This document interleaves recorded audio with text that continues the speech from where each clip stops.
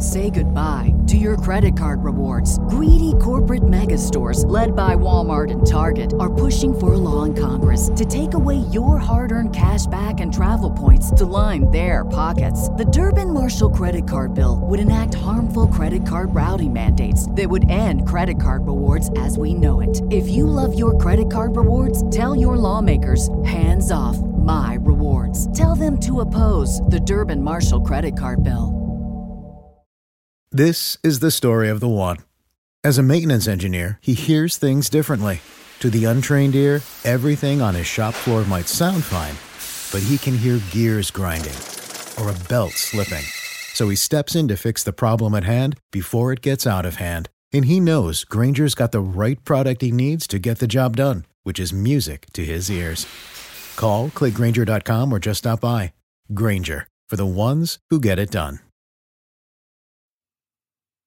Welcome, rugby fans, to another great episode of the Rugby Rant podcast show. My name is Ty Braga, your host for today's activities, alongside Rob, the Hammer Hammerschmidt, Scott, the Big Guy Ferrara, and of course, joining us for the first time, our guest ranter, we have Derek Bressett from the Rouge podcast show. Derek, welcome to the show, my friend.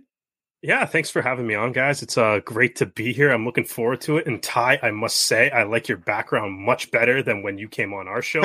I see a couple Arrows logos back there. The Arrows aren't losing. Rob, your background, that painting, still sweet. I like the balls. I never had any complaints about yours, but glad to see that. At least I don't have to watch the Arrows lose on this podcast. We all love Rob's balls, by the way. Yeah. Especially Mrs. Hammer, she loves the balls. And so it begins, ladies and gentlemen. Welcome to the Rugby Rant podcast show, where we, of course, put these gentlemen to the test to be able to debate the topics at hand. And today, how does it work? Like usual, they each have 2 minutes to be able to rant about the topic. And today, we're going to ask them about how can the MLR improve the revenue streams that currently exist, and how can they explore new options to be able to, of course, find a better platform to be able to build on in seasons to come. Now, if they do go over their 2 minutes, they will receive what we like to be able to call the cheese. That is a yellow card for going over their allotted 2 minutes, and that will be their first offense. If they do so more than once, they'll get the red, and they're in the sin bin, and they'll stand out for the next round in the debate. So now that we know the rules, and these gentlemen, of course, are ready to battle, we're going to find out who's up first. And in fact, I'd like to be able to share the floor with my colleague Rob, who has a special message to be able to share. So Rob, you start us off on this rant and tell us what you want to share. Thanks. Last month, during the month of September, we were honored. Chancellor Galuski gave us a jersey signed, and we really wanted to promote mental health. We wanted to make people aware of suicide, awareness month. And so in the month of October, we're stepping it up. We partnered with, of course, there it is. It's coming up. The Rugby Shop, of course. The rugbyshot.com.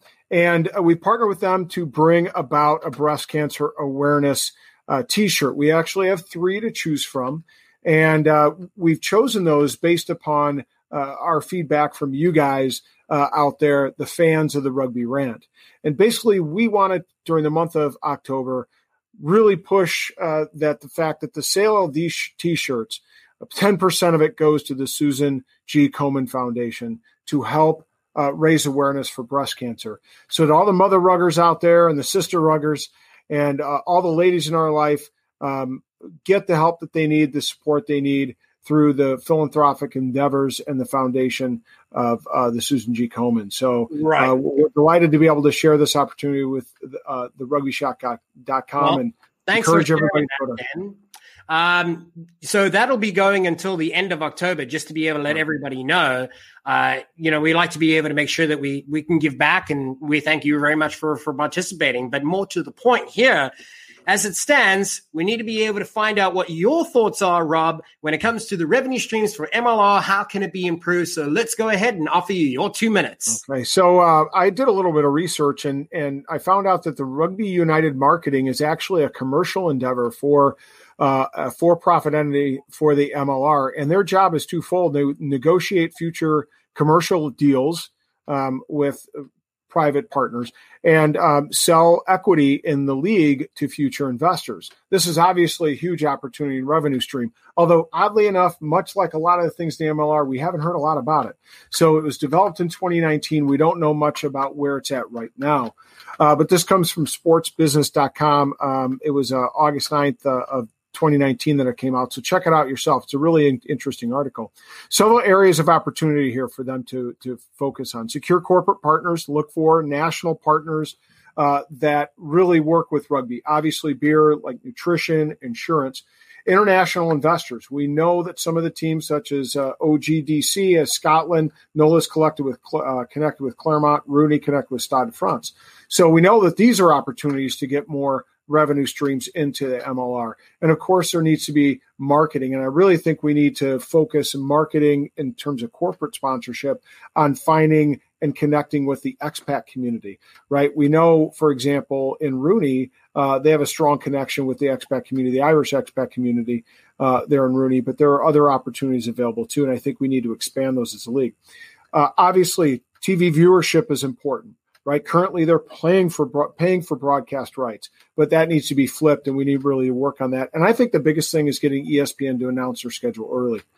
But a lot of this asses in the seats. We've always said this. It's going to depend on teams. They need to focus on ticket sales. They need to grow rugby in their communities and find a way to connect with the local communities. Yeah, well, what a fair.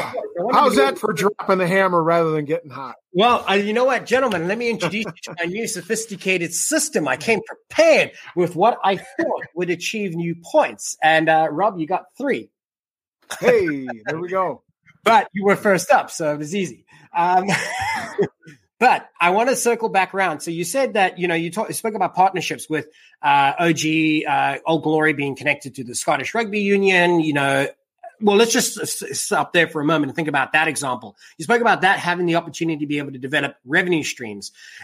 I mean, I recognize that it's a strategic partnership, but how do you leverage that to be able to create revenue? Oh, well, I think that you connect with the fans and the people. For example, in OG, you connect with Scotland. You try to bring, through your TV partnerships or other mechanisms, you try to connect with the fans in Europe. Obviously, the south of France and France has a strong broader rugby community. Broader rugby communities, exactly. Okay, all right, I get you. Absolutely. Okay, now I better understand that point. Let's swing it back over to Scott Ferrara, the big guy. Let's see what the weather's like over there. What is it? Let's get hot, baby. You got the big guy. You got the big guy today. He's fired up. So what Rob was trying to say was what they need to do is in having those partnerships is they need to have Scotland, the Scotland teams come over here and Old Glory go over there and you sell tickets and you sell travel packages and you put it on maybe Facebook Live for free, or you do your own subscription thing to $5 to see this match against, whoever. New England Free Jacks did it with the Cara Cup where they had a lot of the A-side squads come over from Ireland. I think they played like a 4 or 5 match tournament. And that was another part of the revenue stream. For $5, you should be able to watch the whole tournament. Everybody can, me, even as a person who hates the Free Jacks, would watch the matches because I want to support the MLR.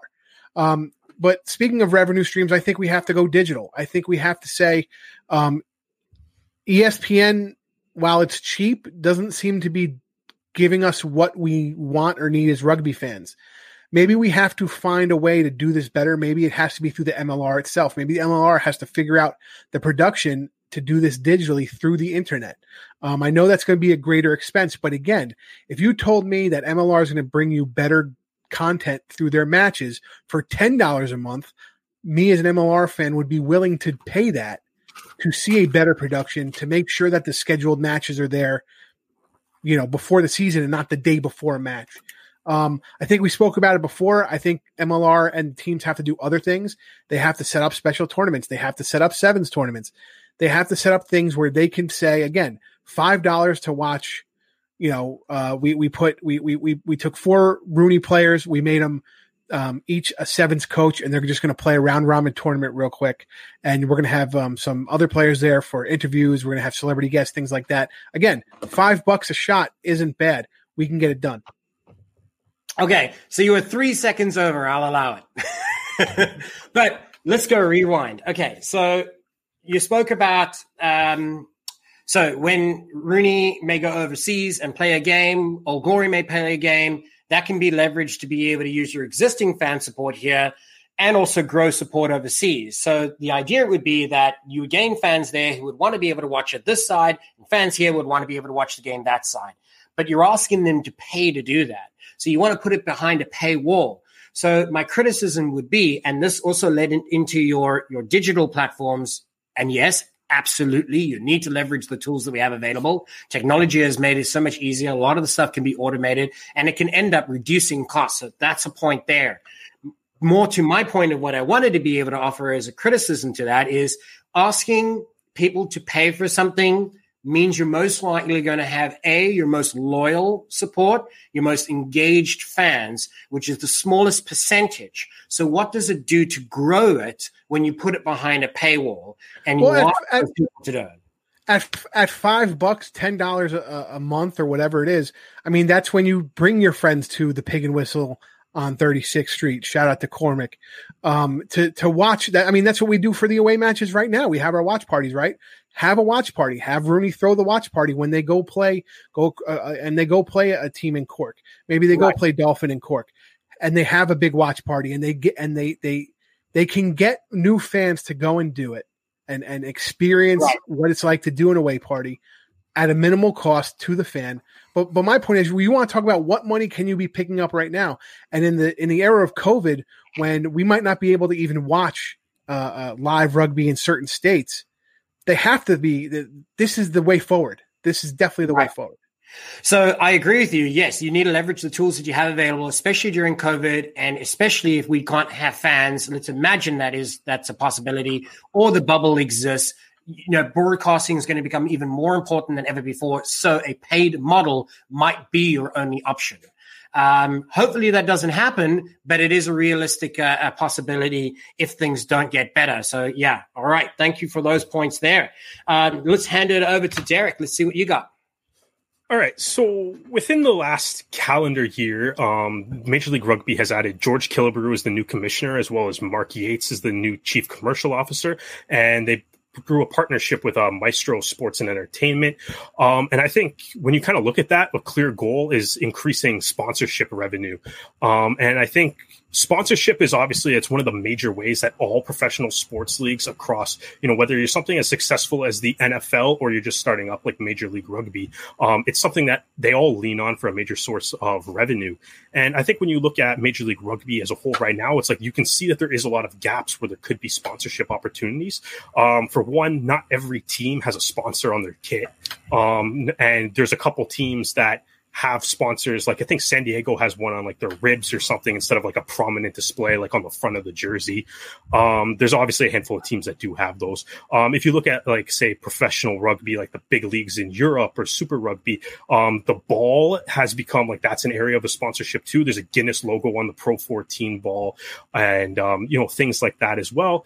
And obviously like referee kits on anything that you can put on the field as well is something that Major League Rugby can add to. And, a couple of the other things, though, is like I think teams, as a team, you can kind of go out and create opportunities for yourself. And I look at the something that the Toronto Arrows did this year, where the Arrows became the first team to put out an injury report and like an official injury report on social media. And obviously, an injury report is an awesome idea regardless to begin with. It's a big key piece of information to give the fans and media. It's a common practice in every league, and I think every team should be doing that. But the Toronto Arrows also took that as a chance to actually have a sponsor, right? So their injury reports were brought to you by Foundation Physiotherapy. So the Arrows flipped something that it's like this is a common practice of like, every other league in North America, NFL, NHL, NBA, WNBA, whatever, they all do injury reports, right? And so it's great to see that they started to put them out, as well as NOLA and the Free Jacks started to put theirs on out as well. But the Arrows also flipped that into an opportunity to actually make money by having that be a sponsored element. And I think, you can kind of look at that and like, I think that might even tie into what Scott was saying about the digital and stuff. Think of like, what are you doing on social media, such as put out an injury report and then, see what you can do to toss a sponsorship logo on that. There's lots of things out there that can be sponsored by the league. And I recognize that what I'm saying is probably easier said than done, but Oh, it's creeping up. He got shown the cheese. Show him the cheese. So my question would be, so it'll be the NOLA injury report sponsored by Preparation H, or what kind of sponsor? And that's how it's limited. You are. They are sponsored by Tulane Orthopedics. So I know, but they've already got a natural sponsor. But nice try though. Now, I think most sponsorship for that would have to be People's Physio and stuff like that. But Derek hits on a great point, because that's what I was saying before. Now you're leaving. There's not only the national corporate sponsorships for the league as a whole, but the teams have to think about what are the natural partnerships that are there. And one of the ones I think is undersold is universities. And I only say NOLA, but New York has a tremendous opportunity with NYU. Get universities to do some sponsorship. I mean, if you're going to go digital, you want to sell to a younger crowd. Those are the people that are going to be attending colleges. I like that. There's merit in that, because rugby is Otago does it. Prevalent in college sports, and is the fastest female college sport that is now growing, and is supported by the NCAA, and is supported by, so yeah, I mean, that's a great avenue. I like that point. In fact, Rob, I'm going to give you an extra point just for that specific add-on. But I wanted to be able to readdress some of the points that Derek had made before he got the cheese. It's all good. It's you know what? That was a good. I feel like that's like a preventing a try yellow though. I feel like it's a professional foul. Yeah, exactly. It was like that saved fun. It was a time wasting. Okay, so here we go. So a couple of things that you had spoken about, and yes, there were some really, really great points inside there. One of which was the sponsorships for the jerseys. So not every team does have a sponsor or a title sponsor. So you had mentioned, well, there's opportunity even to a smaller detail as the rugby ball itself. Now, the rugby ball is actually sponsored by Rhino Rugby, so they know that they're providing all the balls there. Yeah. It doesn't mean that there couldn't be an opportunity to have space on that still. So I like the creative thinking. But the real at least we're not talking about my balls this time. Yeah, I will everybody. Eric has a thing for balls. I do like odd-shaped balls. It's a thing. It's weird. Hold on. Let me get to the crux of my point there. So Honda for the jersey for the Toronto Arrows. By the way, again, thank you very much to the rugby shop. So you got only one, maybe two. BMW for San Diego is the other one there that are like a proper prominent jersey sponsors, right? And I think theirs is also on the sleeve, not even on the front. So where does it end? If you do that, do you start thinking about, okay, naming rights for the team? Do you start thinking about naming rights for the stadium? An example of this is Aviva Stadium for the Sabercats, right? They gave the naming rights. There's obviously an agreement there. They got a stadium out of it. So yeah, sure. Will Utah Warriors consider this for their new project? So I guess the point is, I'm trying to say sponsorship is good, but it's only as good as if somebody wants to pay for it. All right. So yes, you can advertise all over to the point where it looks like a NASCAR vehicle that's, you almost can't see through the windscreen. You can do that, but it's not great. But it's all about how many people will want to be able to pay for it. So I wanted to be able to throw that back to Derek to see, what do you think there in that regard?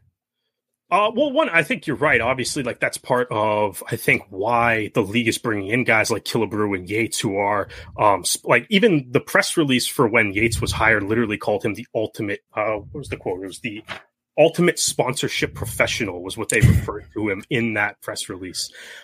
So I think like that's what they do is like, that's the kind of guys that you want is you want to be able to tell people it's like, hey, this is the benefit of having your logo within Major League Rugby or associated with a team. And I think like it is a good source of revenue, but I think if you look at like what Rob kind of touched on there earlier is like the Arrows injury report sponsors a physiotherapy company. Yeah. And almost every single MLR team has some sort of partnership with a gym or a physiotherapist because you literally need it being a professional sports team. So that's something that like, if you're already working together, you can maybe like work into that and find a way to, generate some revenue with existing partnerships as well. Exactly. Work within your circle of influence, right? So that's a good point. And Sorry, and even like to your other point too, with the Rhino sponsorship with the ball. If you watch like Premiership and like Pro 14 and stuff, you'll see a Gilbert logo and a Guinness logo on the ball. Right. That's what I've seen the same thing. So yeah, I guess why I brought that point up is even though like somebody might have said, oh, well, Rhino Rugby is already sponsoring the balls. Well, they're the producer and they get the credit for such. It doesn't mean you still can't advertise on that. So for example, it would be like saying that, yes, my jersey is made by Paladin, so you can't put anything else on it.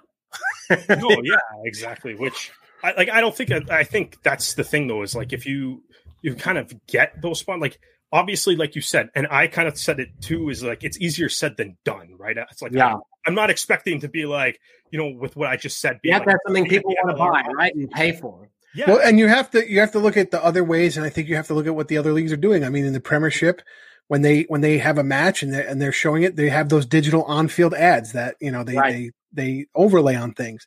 How come MLR isn't jumping on that? I mean, we had half a million people watch the final in 2019. I mean, so in the broadcast at the Raptors, they actually leveraged a lot of these little open spaces because one of the downsides that rugby has over football in the US is that, well, it's a really great marketable brand, but it's also got great advertising spaces. And that's what has made it such a profitable product, right? Because there's a stop and start almost between every play. Rugby doesn't have that. So while it's its merit, it's also a downside because that means there's less opportunity to advertise, but then you need to be creative. As Scott so rightly pointed out, next to the timer and next to the scoreline, you have a box that you could advertise inside there. You could also do it as a bar scrolling at the bottom. You can get creative. So absolutely. But you know what? Hold on. One more thing. There's one thing we were missing. And if you go back to our interview with Pete Steinberg, he was talking about how MLR, I believe he said MLR pushes all of the production of their matches to the teams. And while the teams get to pick and choose little things, it's mostly a production from the MLR. How come the MLR hasn't, or maybe they have and they just haven't gotten a sponsor for it? The water break should be sponsored. This first half water break is brought to you by the new Honda Civic, yada, yada, yada. It is because at least for when I was at the Raptors, we had that as well. So no, but I mean, I've seen it at the match, but on the broadcast, I've never heard that before. I believe it was on their broadcast, but as you so rightly pointed out, everybody has the ability to run their own production. So maybe not everybody's doing it. So it definitely is an area that could be explored. In a convo I've had with Tim Falcon, he's talked about it. I was actually shocked and surprised at how much availability for sponsorship there was during TV breaks or during the water timeout or even pre-production or post game. And there was quite the opportunity. But I think well, all of the sponsorship idea is premise. The premise needs to be that there's people who want to be able to buy it. So let's step away from sponsorship just for a moment, though, because we recognize its importance. We know there's plenty of opportunities. One thing that you had spoken about, and it came up a couple of times between Derek and Rob, is, the injury reports. Now, why this is important in other sports is because of sports betting. So I know that Scott has spoken about this in previous episodes. So let me hand it over to him to see what he thinks about that. Well, and there's also specific rules as far as like Derek was talking about the NFL, because of the severity of an injury, they don't want you hiding the fact that a player might be injured. It's also a player wellness issue, but because they do have this and it's collectively bargained to say, hey, we have these injury reports. It does go into get into the betting and wagering and sports betting, and I think that's something we need to get a handle on. We need to get back in the fantasy rugby games. We need to get back in the pick'em games. I mean, we had Super Brew going through 2019. I think I was top 3 or 4. I would say in the Rooney group. I think I was like top 10 overall, and unfortunately, it wasn't for money, but it was fun. And I think that's something I would assume most MLR fans are also football fans. I would assume because they're football fans, most of them play fantasy football like the big guy does.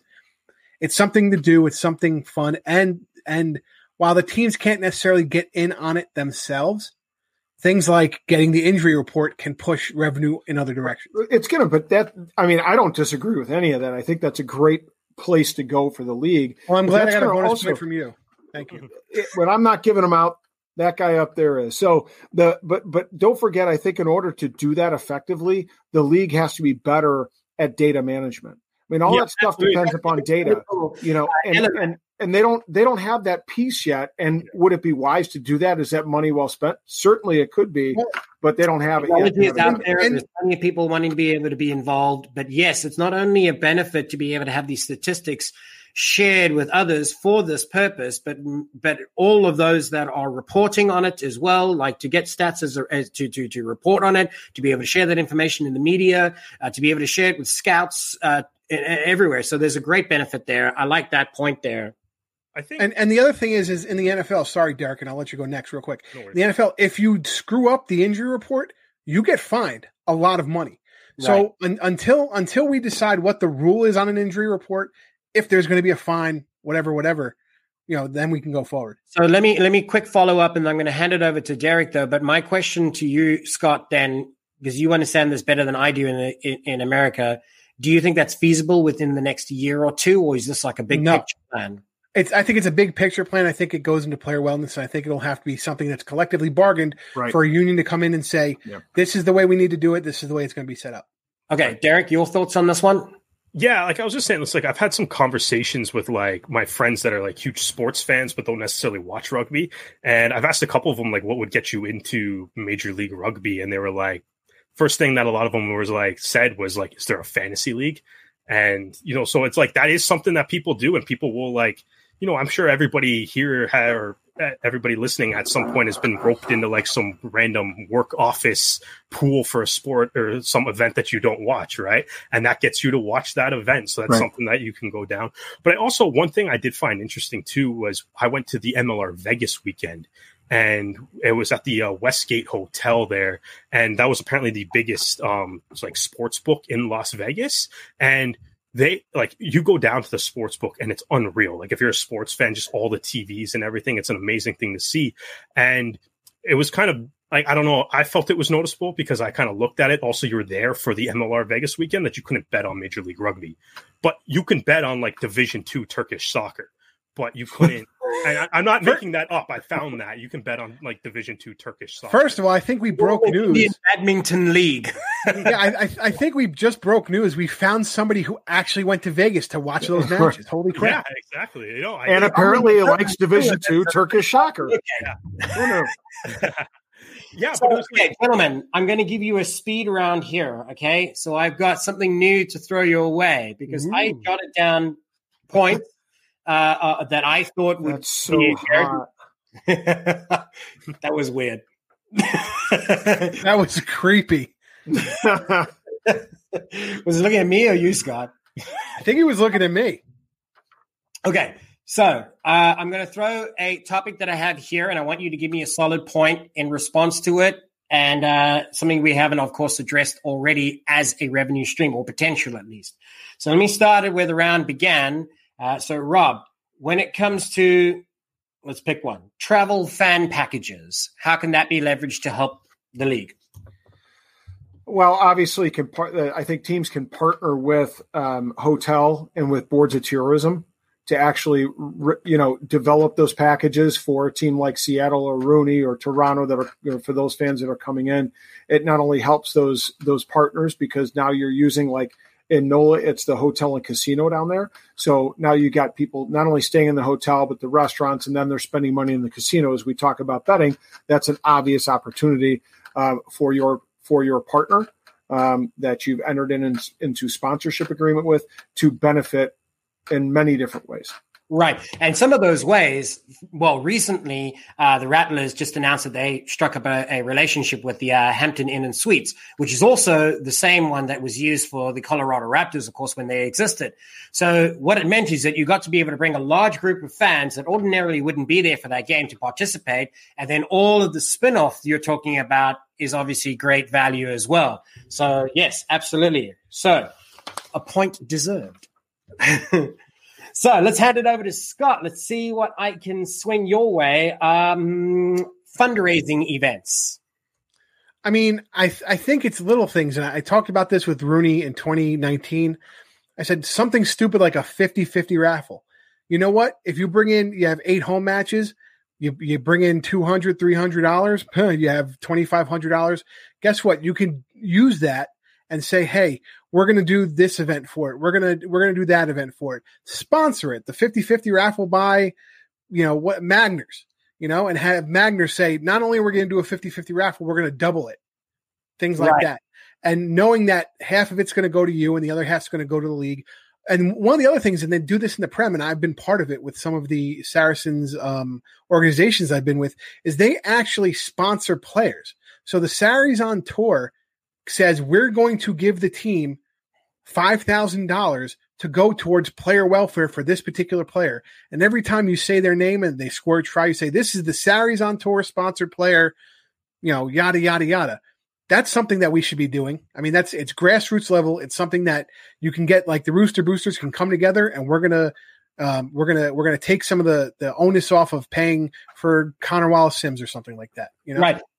Well, I like that for a lot of different reasons, but it comes down to advertising value too. So when you're marketing another partner that you're working with, they're getting the advertising value inside that. You're getting revenue potential as well. You're drawing awareness to a product, a service, whatever it is. So there's a lot of great value, but it kind of boils down to 2 things. It can bring in money and it can offer advertising value.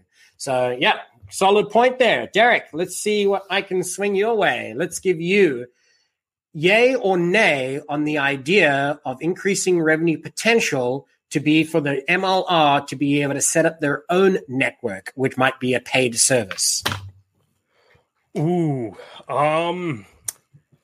that's an interesting. I think no. I feel like no. Like you mean like, just to make sure I'm understanding the question, you mean to have like their own like MLR TV, and that's where we watch games? Is that what we're getting at? Right. So let's imagine we end up with a package that can be put together of a 9-week bubble contest, and they need to sell this as a package. So one half of it could be they could have this product to be able to sell the rights to be able to somebody else, or could they just set up their own platform streaming service, which now everybody can. It's not as hard as it used to be even 2 years ago or even a year ago. It's a lot easier now to do it.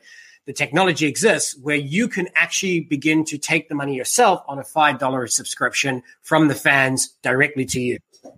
Okay, yeah. So obviously there's a lot of there's a lot of leagues that do that. There's things like obviously like NHL TV, NBA have their own streaming service. But I think the big distinction between those and what Major League Rugby is those sports are massive in our country already, and they all have like another way to watch the game, right? So it's like the NHL like Game Center, they just take the feed off of Sportsnet or NBC or whoever's broadcasting the game, and it's just for like, I guess, people that are like cord cutting that don't want to pay for cable or whatever.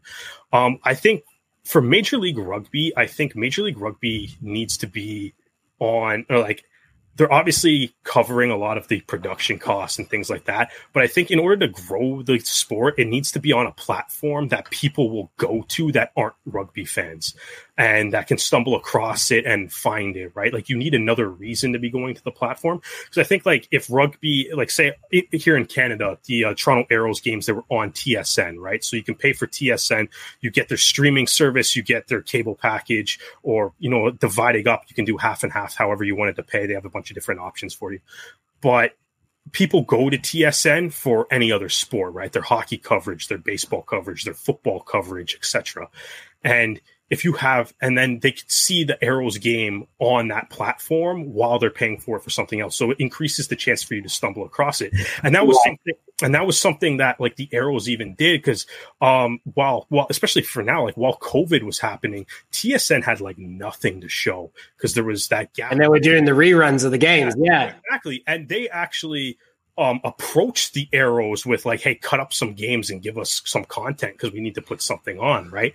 And so like there was Arrows MLR games, and they might have been during the day and stuff, but that were on like a national TV channel. Mm-hmm. So it's like, and because it's on a national TV channel, and I mean, obviously during COVID it's a little bit different, but if you have something on TSN too, like that even like runs into, hey, a bar left like the Blue Jays game on or something, or the football game on, or a hockey game. And then, if I may, just to be able to drill down to the bedrock, that your point would be, it would be almost be counterproductive to be able to, again, put it behind a paywall because it's about exposure right now. It's about getting more people watching and learning about the game. Less important is the revenue right now. So let me just say, would your answer be not now, but maybe in the future? Yeah, I think that's exactly it. I think you have to kind of build up to the point where you would be able to get enough people that would be willing to pay for a rugby only service or a rugby only service. But even, I know we'll kind of dive into it a little bit later, but maybe that's something that you got to wait till like there's like a full blown like academy system, and then you can pay for like 2 leagues worth of games essentially. Like mega and more rugby, more valuable product for people to buy into. I get that. So. Yeah. What we're going to do here is we're going to go once around the table, and to sum up this round, I want you to be able to tell me short-term goal, what can the MLR do to be able to better their revenue streams, and long-term, what should they be aiming for? Again, we start where we began this round. Rob, tell us what you got. Yeah, I think it's national partners, and then working with the teams themselves to develop local partnerships and finding a way in which they can advertise not only, field rights for national partners, but also for local partners. Derek talked about the great example of the injury list. That's a good example, but they can do other things like that to bring in local partners. And that dovetails right there into the providing packages, working with local establishments, whether it be, casinos and gaming establishments, things like that. That would be the long term, you're saying? Well, no, I think it's immediate. You have to develop and start with these partnerships right away, national partnerships that have a natural inclination towards rugby, whether it's a beer partnership or a nutrition partnership or something like that. Let's fast forward 5 years. What should they have in place? Well, that sets you up nicely for your TV deals. When you have a national TV deal, now you have partners in place in which you're putting their logo and superimposing it in the middle of the field, or you're putting a national. Now you've got a national partner that's on the middle of the jersey, and then you've got your local sponsors that are on the sides or on the shorts or something of that nature. How do you feel about naming rights of the stadiums and teams? Every sports league does it. I think it's the way to go. I mean, if somebody's willing to, if you're willing to put another company's name, corporation's name on your like Aviva, you don't feel like selling your soul. Not at all. Not at all. Show me the money, right? It's a business. I mean, ultimately, you're running a business, and you got to find a way to generate revenue. Understand. Completely agree. Swing it over to Scott. Tell us what you think. Short term, long term. Well, I think short term they have to get their TV production right first, and then that way that way when you look at when somebody stumbles across it on ESPN Plus, like Derek was saying before, it looks good, because right now I think some of the production is not as good. Long term, I think it's national partners with big sponsors. I mean, we see Honda, we see BMW. New York should really be digging into that. They're a big market. I don't understand why they don't. And my other question is, how come Rob got like another 5 minutes to talk? Well, you're talking now. Because I'm awesome. You're wasting your time. You were like, oh, yeah, quick, what's the last word? And Rob talked for like 7 minutes. Okay. You know what? Fair point.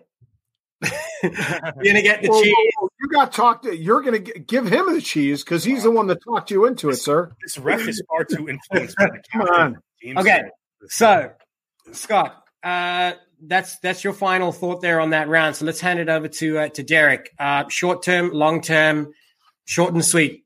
Yeah, I think short term, you got to start to identify what you can put a sponsor name logo on. Like I said, injury reports. I think you can even do like Man of the Match awards, the first 15 when you throw that up on social media, first 15 of the week. I think that's something that you can also sponsor. Right. Basically, figure out what you can slap a logo on and start reaching out to the people that would be. So it's a series of micro sponsorships right now in the absence of one large title sponsor. Yeah, exactly. And it's like, I think you got to start with some small ones, figure out what's going to align with your brand. Like I said, injury report, physiotherapy company, that makes sense. And then you can develop that and be like, once people see too that somebody else is willing to spend money on that sponsorship, it will make people more inclined to spend money on that on a similar sponsorship or something. And hopefully you got to start with the small names, and then maybe you can build up to some of the bigger names. Exactly. Yeah. Build credibility for your brand as well, to be able to say, hey, I got 40 sponsors on board. That's just as much merit in that than saying you got one large sponsor. And at the end of the day, if it all adds up to what you need and it's enough money to be able to do what you do, who cares where it comes from right now, as long as it works within your brand and within your model and it personifies what you do as a club. So, gentlemen, I think ultimately we all agree sponsorship is probably going to be the leading way for them to be able to generate more revenue. And it has the greatest upside as the years go by and the league gets stronger. So thank you all for your contribution. Let's take a break, and to be able to share some words from our sponsors, well, hand it over to them.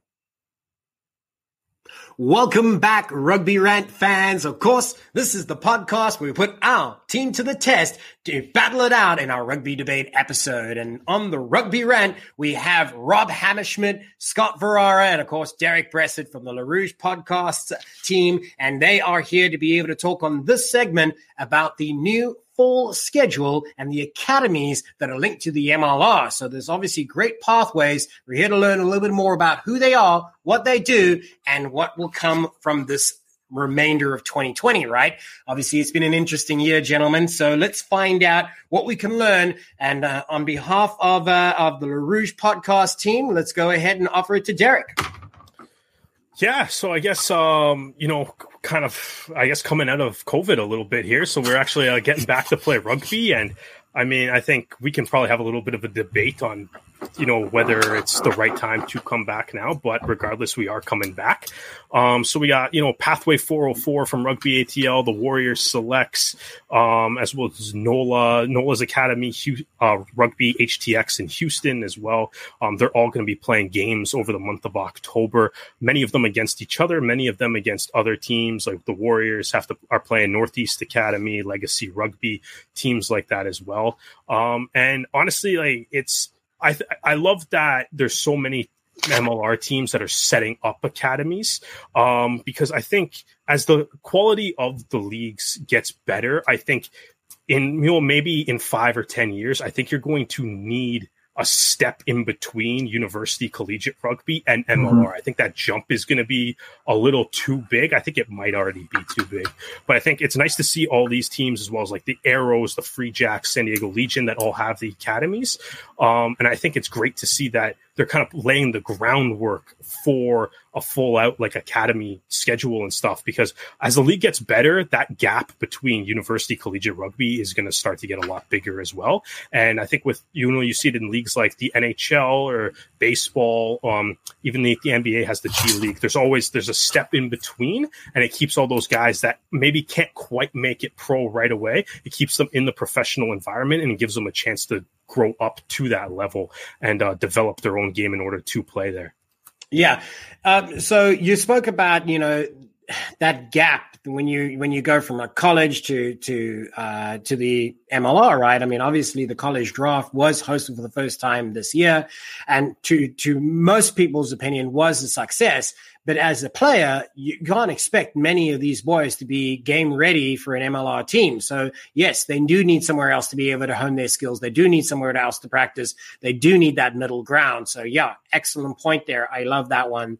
Let's hand it over to Scott to be able to share what he has in mind. Well, we're staying hot today, and I think one of the things is I want to dive into what Houston's doing with HTX. Grant Cole, who's part of that organization, came out and he was saying that they're having all of their player participants in the HTX going through at least level 200 of coaching and refereeing. Two good things with that. One, obviously, it gets the player to understand what could be happen, what life after rugby might be out there for them, whether it's just if they want to coach a youth team, if they want to get into the MLR to coach, if they want to coach somewhere else, if they want to get into the USA Pathway. The second thing, and I think this is the biggest thing for me, is that you can then have a player go and coach a youth team representing an MLR team during an off season, going and being a certain level of referee and being the Houston SaberCats representative and teaching with level 100 if you're a 2 or a 3. So I think it goes back into basic marketing and how we can give back to that grassroots community. And I think that what they're doing at the HTX by not just building the rugby portion, but building the overall athlete is what we need to do in a model I think every MLR team should go by. Excellent round for Scott. So a couple of things here. Good points scored, by the way. So I want to kind of revisit some of those points. So first thing is you said, okay, rugby players that are going to be a part of their programs are going to be educated in rugby itself. So they get their level 200. Now they have the ability to be able to share that with the next generation with the level 100. I love that point, right? But in addition, something that was brought out in a much, much earlier episode of our podcast, when we had Larry Monks on board, he spoke about one of the critical elements is that you need people who are educated in rugby to share that game. So yes, it kind of, ties into your point that you brought up now, Scott, that, if you want to bring it into youth rugby, you need people to participate and who are qualified, A, and have the passion, B, and C, have the time, right? So these are things that can all be achieved when you're using your existing network of players and using that player pool. And then on top of that is the marketing element that you pointed out as well. So it's multi-layered. Its success is threefold, in my opinion. Great points. Great round for Scott. Let's hand it over to Rob. So I think we've completely skipped over one of the most important things about this October schedule for the developing programs. It's that this provides a great barometer for the MLR teams coming out of COVID. I think Derek talked about the fact that Utah is going to be having fans. I would almost guarantee that NOLA and Atlanta are going to be having fans given what's happening in those states politically. So it'll give us a great idea, and the team's a great idea, and the league itself a great idea to see how rugby will look coming out of COVID and how the season might look starting in April. And it also might allow them an opportunity a little bit as clubs. How are we going to get fans in the stadium given what we now know based upon this little shortened schedule? The other thing that I like about this is, and Derek hit upon it, I think it has tremendous potential immediately, but also moving beyond that.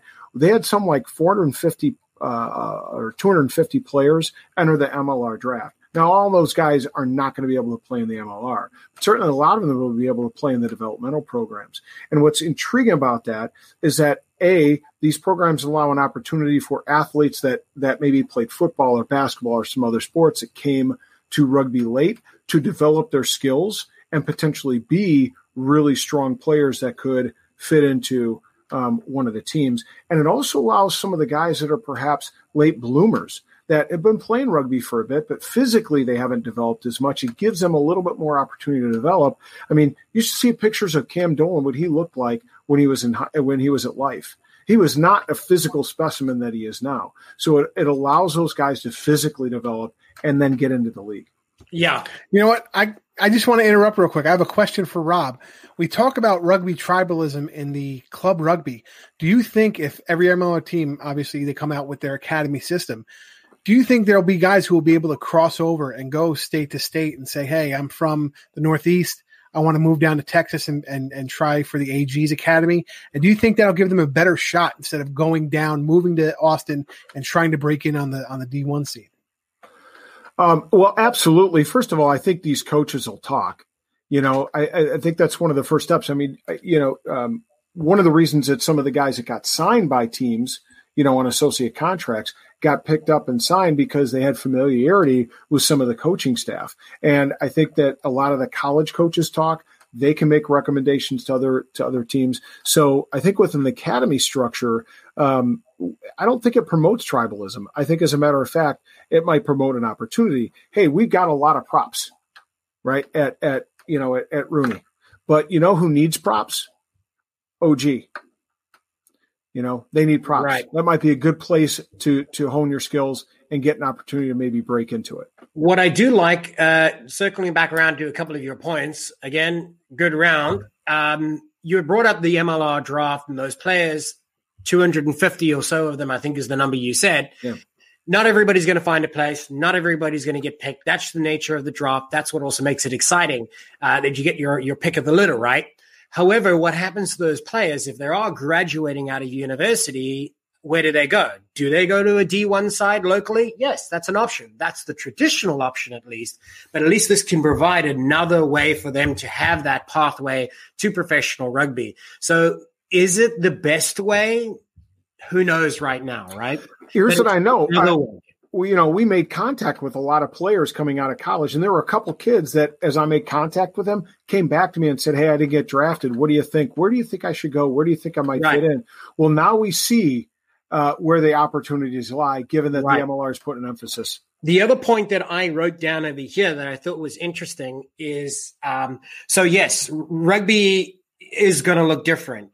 All sports are going to look different, but at least now, if you have some states that have the ability to return to play, obviously every state is an entirely different scenario. So we can't, take the rules from one and apply it to another. But in Utah's case, they have the ability to be able to host matches with fans that they are selling tickets for. So you can also generate some revenue to be able to fund that very same team. But in addition to that, you have a trial opportunity, as you so pointed out, to be able to figure out, okay, what are the pains about this? How do we get people together? How do we, get the teams to be able to practice in the safest way? So yes, it can allow you to get through some of these trials and tribulations before you move into the MLR season, and you're doing it for real with no practice and nothing to draw upon as experience. So I liked that point a lot. So let's go around the table here, gentlemen, and I wanted to be able to get your final thoughts on what you believe is good about these academy systems as they stand. And if we fast forward, where can they be 2, 3, 5 years from now? So let's start it again with Derek. Well, I think, like you said, it's like what you guys are kind of touching on. It's like if you have the more academy teams, it's more professional, or teams that are in professional setups, even if maybe the money isn't, necessarily there to actually pay players and stuff, or however they decide to do it. But it gives guys that have that desire and have that ability to play at the high level, it gives them more of an opportunity to actually do it by having more teams, right? As like, for a lot of places, in the first couple of years of MLR, it was like, okay, cool, you either are playing in MLR or you're not playing pro rugby in any capacity at all, and maybe you're doing other things. And I think, like I said, I think that gap is going to become a lot wider as the league gets a lot better and stuff. So you're going to need that step in between the college, university level to go to the game. And I think if you're talking like from my point of view, what I would like to see if you're going like long term right now is literally like a minor league. All 13 or 14 or 16 or however many teams we supporting an academy level program. Yeah, exactly. And have like every team has, an academy program that can feed up into, and like, right. We're going to keep going. And most academies, at least I think for the Utah, they take ages from 12 up to 25. So you're talking about players that are graduating out of the system. They're going to be at 25. Should come out of that with a lot more game time. So I think the important thing is what you're talking about is give them competition. Right now, they have the ability to set up these programs. They have the players. That's not a question at all. It's about creating a level of competition for them to participate at that and get better doing it. Absolutely. So I like that. Yeah, absolutely. And I also think it's like, if the draft gets bigger and better, because obviously, rugby rosters are pretty decently sized, right? You can probably do more than 2 rounds if the talent pool is getting better, but you also need a place to put those guys, right? Right. So if you have that academy program and it's widely set up throughout the league, that could be an easy thing. Be like, our second or our third round pick's not quite good enough to play in Major League Rugby yet, but we can put him on our academy team, still monitor his training the whole way through, and then eventually bring them up to the big level. Quick follow-up, and we don't want to dwell on this one much longer, but I just wanted to be able to ask you again. You mentioned so to speak, a minor league version of rugby in the US. So would you suggest it become the minor league rugby? So in other words, it moves even beyond the academy level player, and it includes basically your second team for each club, kind of like Northampton has the Saints, and then they have the Wanderers. So is that what you're suggesting, or you should just suggesting that each team have an academy program that they can compete against each other as a league? Yeah, like I think, I would want all of them to be competing against each other as a league and stuff. Obviously, if a lot of these academies are going through, like you said, from the age of 12 moving up, so maybe you have to have it separated a little bit. But yeah, ultimately, I would love to see like some form of minor league rugby where it's just it still gives you the opportunity to play professional, but it gives the guys that aren't quite good enough for the MLR. But I mean, realistically, what's that going to be like 10, 15, 20 years down the road before that's even like a fathomable before it can be sustainable itself? Yeah, but your question that you did ask was the long term, and I think long term, I think. And you gave me a good decent time frame. I mean, if you're thinking really big picture, 10, 15 years once the league itself is in a much better self-sustainable manner and obviously can hold itself up, then yes, that would be an option. But hopefully even before that with the academies. Let's hand it over to Scott to hear his final thoughts on that one, please. Yeah, I think the academy systems, it's a two parts, like Derek said. You have maybe the senior side who's really going to be the minor league for the MLR, and then you have the youth side who's going to try and pick up that grassroots stuff that USAR can't do right now. And I think that's the biggest thing. I think once they get the senior side straightened out, they're going to drip down and work on those youth sides. And I think once those teams take over those youth sides on the academy side, you're going to see more registration. You're going to see more youth rugby. Excellent. Rob? Development. And I talk about this in two ways. Number one, remember that most of your colleges, at least in the United States, aren't even close to a professional setup. There's probably about 10 to 15 teams that actually do 5 days a week training, that have a weights program, that work with a weight coach, that have a strength and conditioning coach, that have that pro setup. And we've identified what those programs are. But what about those other schools where you have really good athletes that haven't been exposed to that? The academy system allows them to take that step towards professionalism and to get exposure to those elements of professionalism. And that includes mental skills training too. Some of these guys probably haven't had an opportunity to develop there.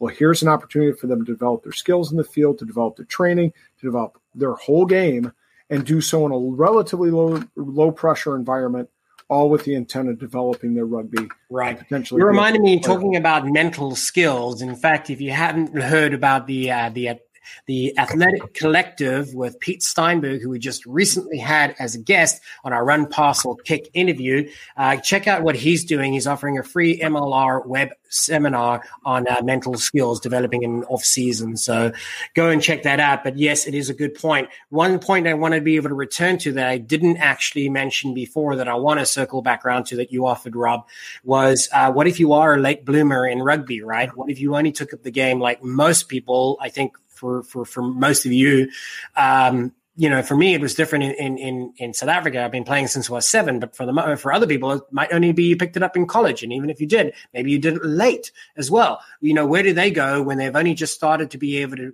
enjoy the game, but show promise, but then aren't eligible for the MLR draft? So yeah, that's another point that I wanted to give you that I should have given you before that you got now. So, gentlemen, I think I'm in a converted try so far. Yeah, you have certainly made up some ground. That's for sure.